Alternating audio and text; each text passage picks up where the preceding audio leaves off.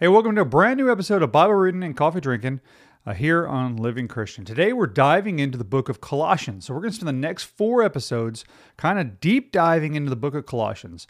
The book of Colossians in the New Testament is one of Paul's letters to the churches. He was imprisoned in Rome at the time when he wrote it. So this is all post-gospel. Jesus has already ascended into heaven. And now Paul is writing these letters to the church to make sure that they're kind of sticking with their faith and not going back to some sort of rules and regulations and ceremonies and the religious ceremonies at the time. So this is what Colossians is going to talk about for the next 4 episodes. So it's pretty amazing how Paul was able to keep his faith in prison and still take time to glorify God and keep his priorities straight. So that's what we're talking about today. We're deep diving into Colossians chapter 1. Let's do this.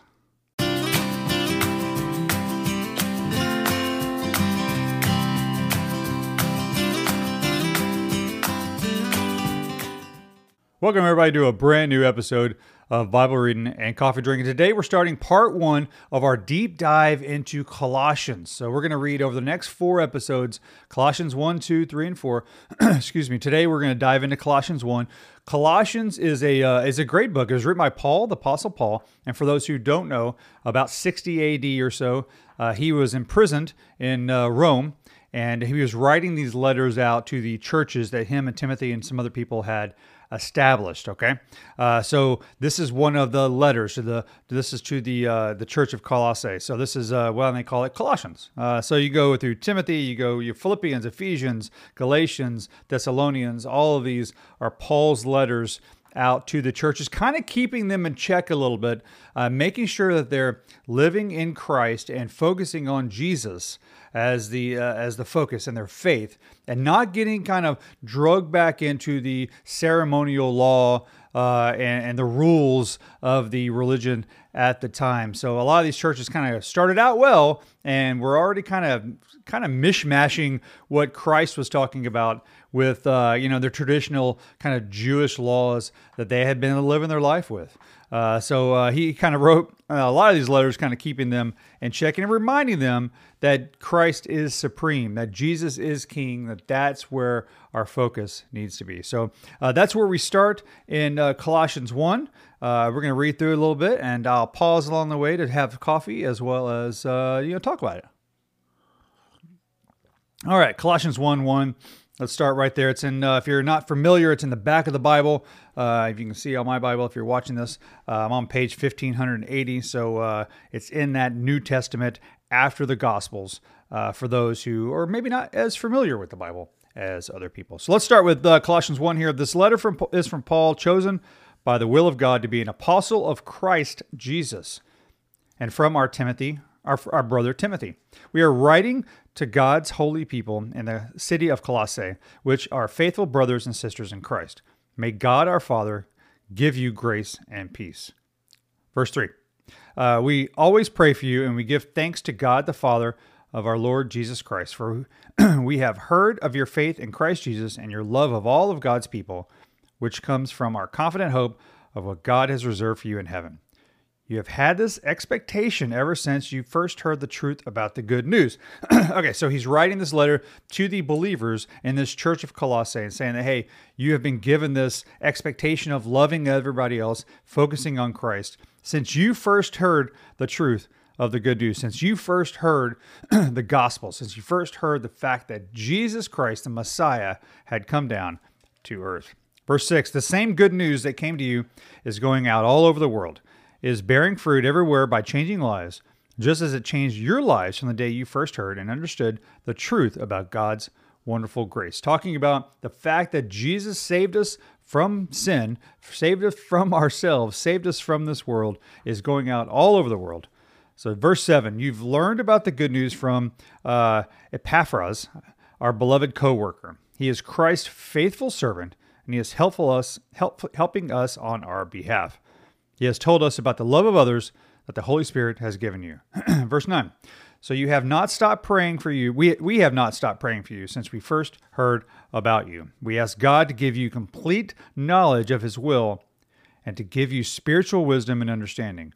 Then the way you live will always honor and please the Lord, and your lives will produce every kind of good fruit.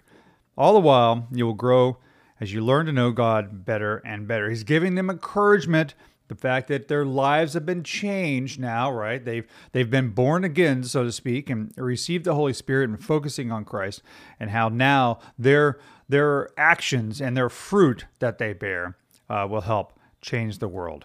All right, let's have a sip of coffee, go to 11. We always pray that you will be strengthened with all of his glorious power, so you will have all the endurance and patience you need. May you be filled with joy always, thanking the Father. He has enabled you to share in the inheritance that belongs to his people who live in the light. For he has rescued us from the kingdom of darkness and transferred us into the kingdom of his dear Son, who purchased our freedom and forgave our sins. And we'll got a lot more to read here, but let's just focus on that last kind of line for a second, right? So, excuse me. Talking about praising God, always thanking the Father when you're filled with joy, right? And what has God done for us? For he has rescued us in the kingdom of darkness and transferred us into the kingdom of his dear Son. So he's talking about going from the separation of God, which is darkness, to now we're transferred into the new kingdom, which is in fellowship and in relationship with Jesus. And what did Jesus do for us? He purchased our freedom and forgave our sins. And sometimes we forget, or not necessarily forget, but don't really talk about he purchased our freedom part. Okay? We were slaves to our sin. We were bound to our sin. We did not have freedom in this world because we were held back and separated from God with this sin and this earthly, junk that we carry with us. And Jesus purchased our freedom through his sacrifice. And that is the key here, right? It's something that we cannot do and we did not do for ourselves. Jesus came down and purchased our freedom by being that sacrificial lamb. So they no longer had to do animal sacrifices and all those things. Everything changed, right? Because Jesus was the sacrifice. He went through that pain for us and purchased our freedom. And then in return, and in addition to that, he forgives us for our sins by freeing us from that. All right? All right, let me have a sip of coffee and let's dive into 15. Christ is the visual image, and this is something that sometimes people get confused about as well. This is verse 15. Christ is the visible image of an invisible God. He existed before anything was created and is supreme over all creation. This is something that, and I'll keep reading, but just to take a moment here. So many unbelievers or non-believers, we'll call them, want proof of God, okay? They want the fact that I can't physically see God. I want to physically touch him and see him. And what Paul is saying right here is you could have if you lived during when Christ was here. Jesus, the man, right? Fully man, fully God.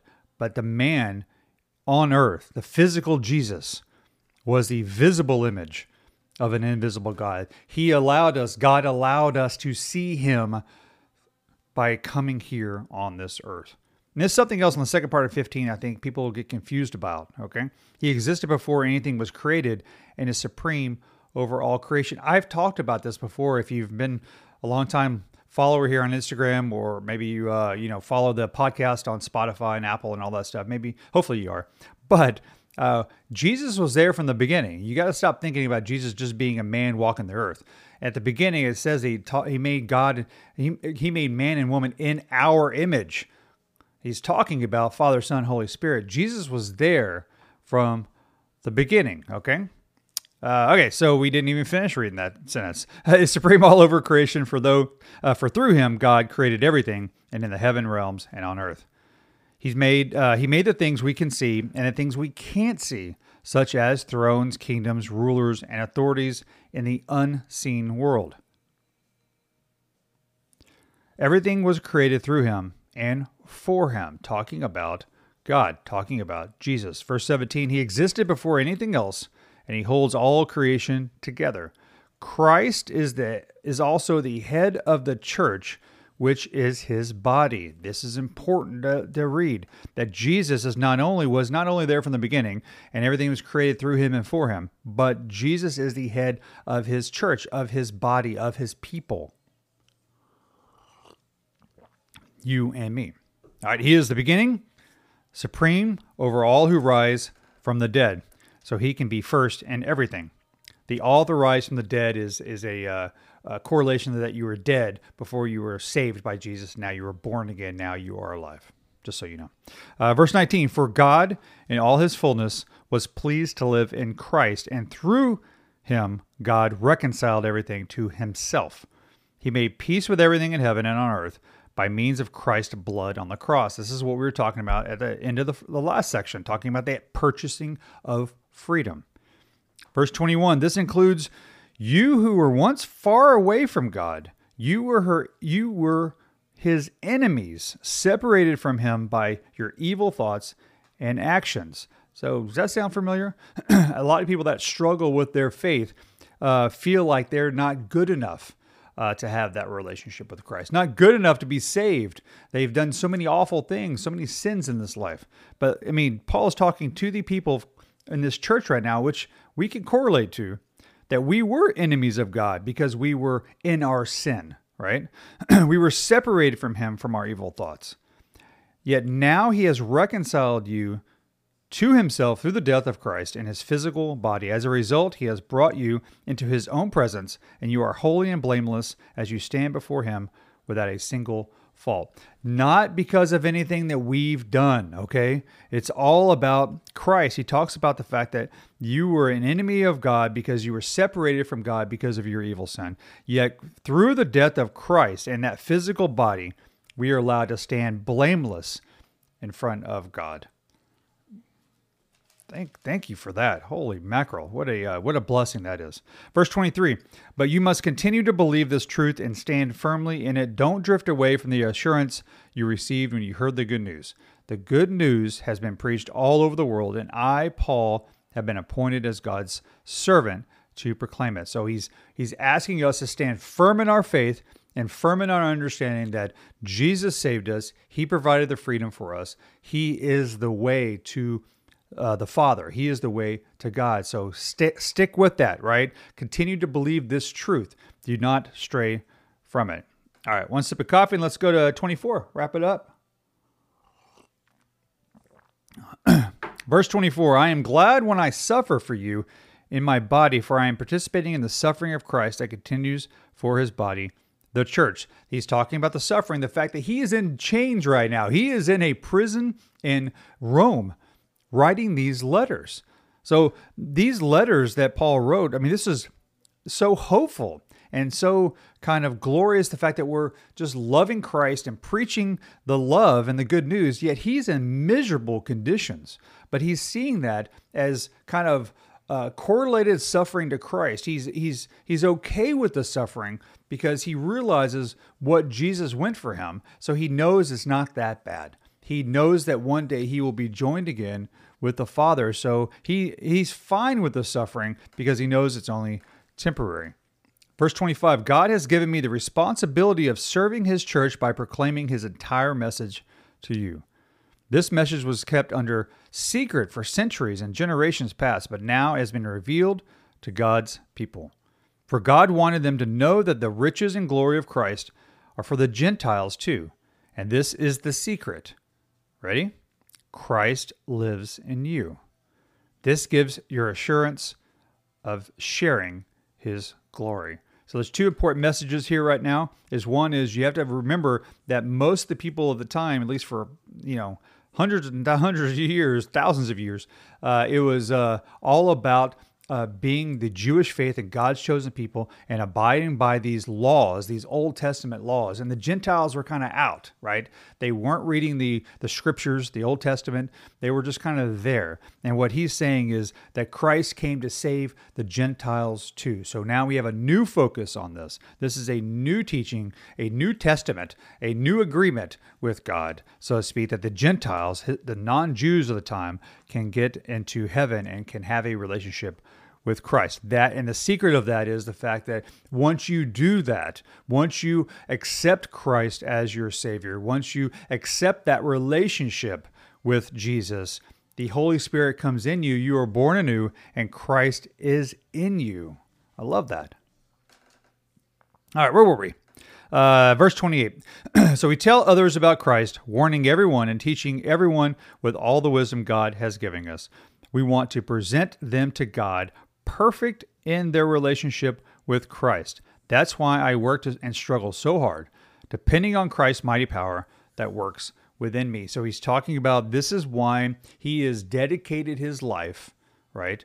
And you have to remember who Paul was, right? Paul was the man who was persecuting Christians before he had this experience and was exposed to Christ and completely changed his life. And now he's telling everybody. So what better person to talk about the love and the salvation and the acceptance of Christ than somebody who used to murder Christians? Let's be honest.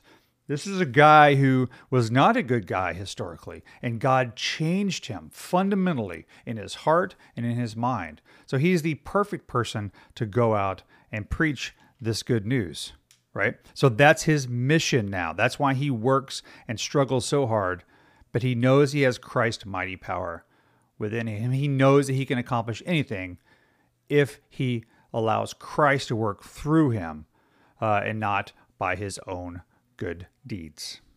All right, that's Colossians 1. Let's bookmark that in the old Bible, and we'll do Colossians 2 on Monday. There you go. Hope you guys liked Colossians. Maybe you've read it before, maybe you haven't, but it's always a good word.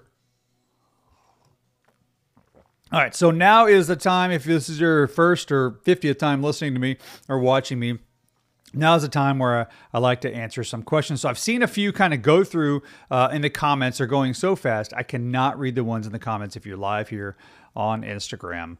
But put it in the bottom. There's a question mark, and I'll answer a couple of those questions now. So if you have a good question, put it in there. Hopefully there's a few in there already, and we'll go about our day. What days are you live? If this is your first time, Jordan, I'm live on Mondays and Fridays, typically at 8 a.m. Central Time.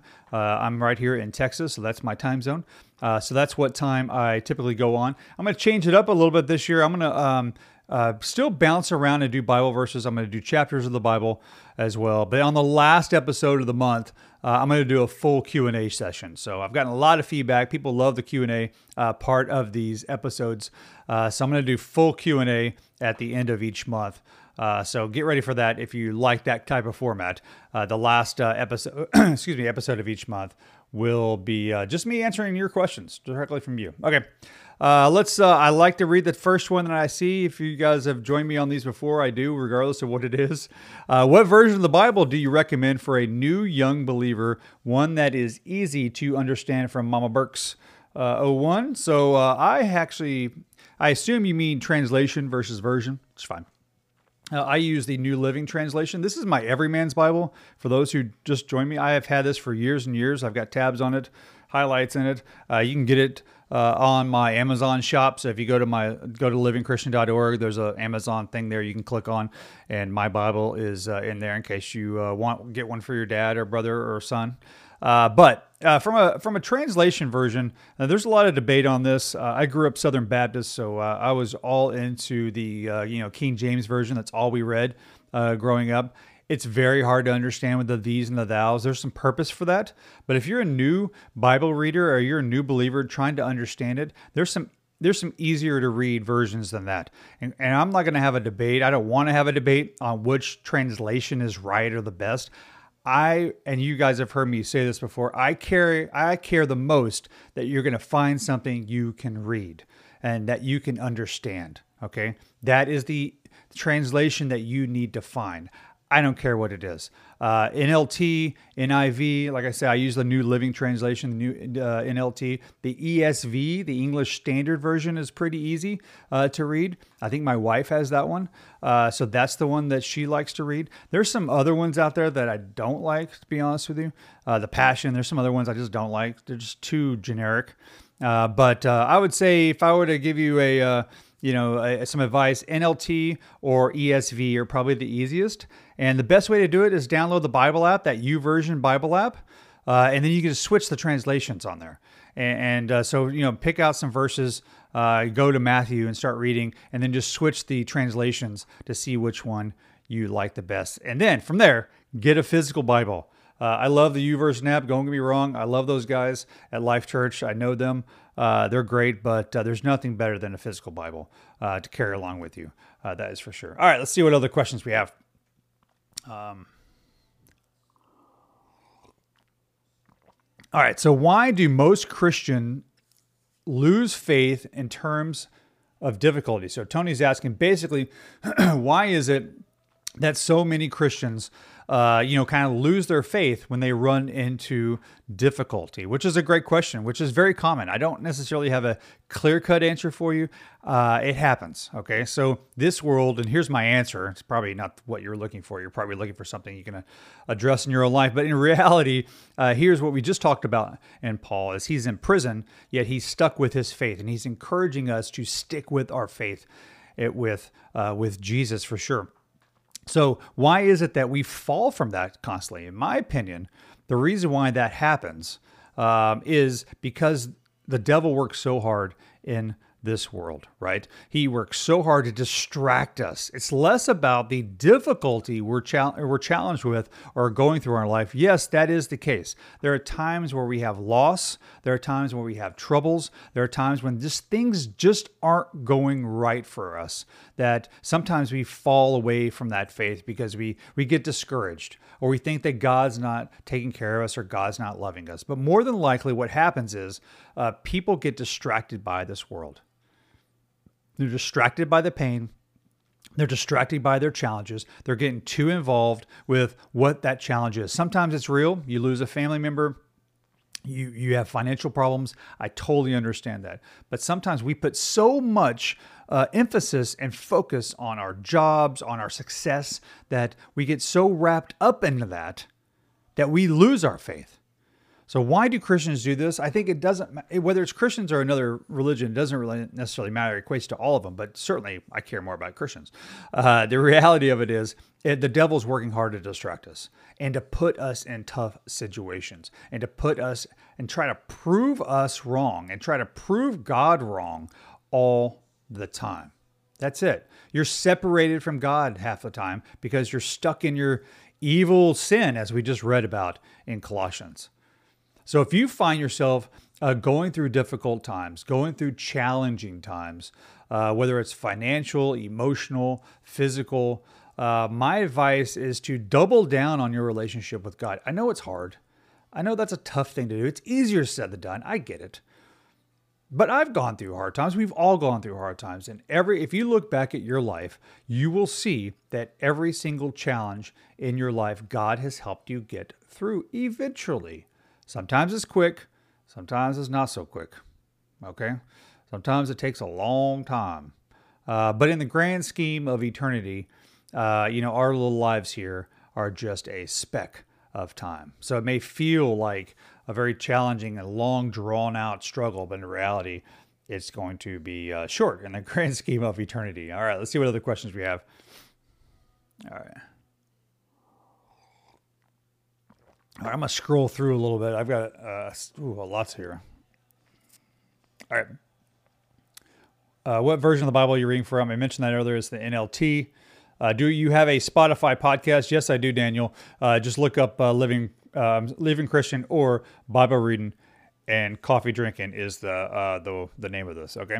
I know this is off topic as a Christian, but should Christians eat pork or shellfish?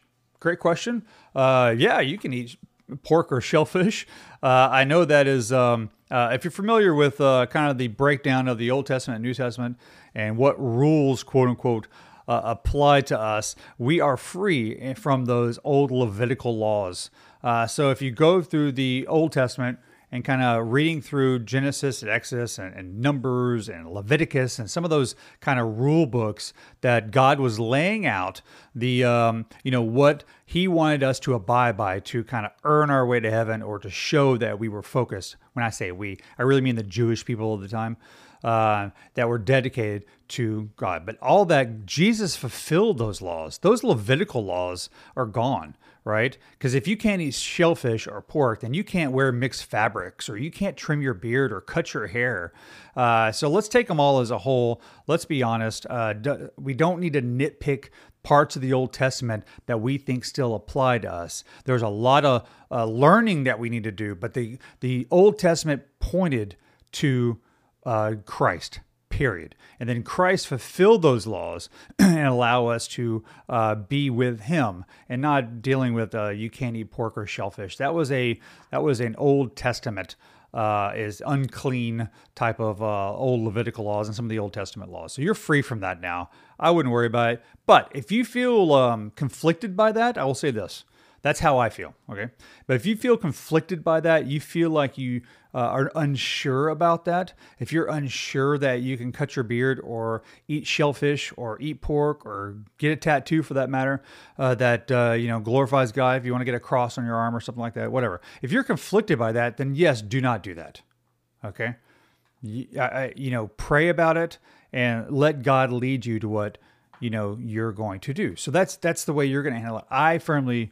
I've read the Old Testament many times. I feel like that stuff, not all of it, but, the shellfish eating and the pork eating are old kind of Levitical and ceremonial laws that were meant for the Jewish people of the time and the Levitical priest of the time. It wasn't meant for us. But take it to the Lord. Go ask. Pray about it. Talk to Him about it. Let Him lead you where you need to be, and let that be okay, right? Let that be okay. It's all about the relationship that you have with Christ, okay? It's all about the relationship that you have with Jesus. It's less about the rules of the church or even what I think. It matters what you think. I'm just here telling you how I think. So there you go. That's my opinion on the shellfish pork, scenario. There you go. All right, I'm gonna have a sip of coffee and let's have a prayer. Dear Heavenly Father, thank you so much for bringing us together today. Thank you so much for protecting us in our lives and helping us see that even through challenges and difficulties, that we need to glorify you and remember that you saved us from our sins. You saved us from this world, and you will help us get through these challenging times. We know that even by reading this chapter today and the fact that it was written by Paul while he was in prison, you're showing us that no matter where we're at in our lives, what prison that we feel like we're living in, physically, emotionally, mentally, that we need to stay focused on you, and you can help us have hope. You can help us feel loved.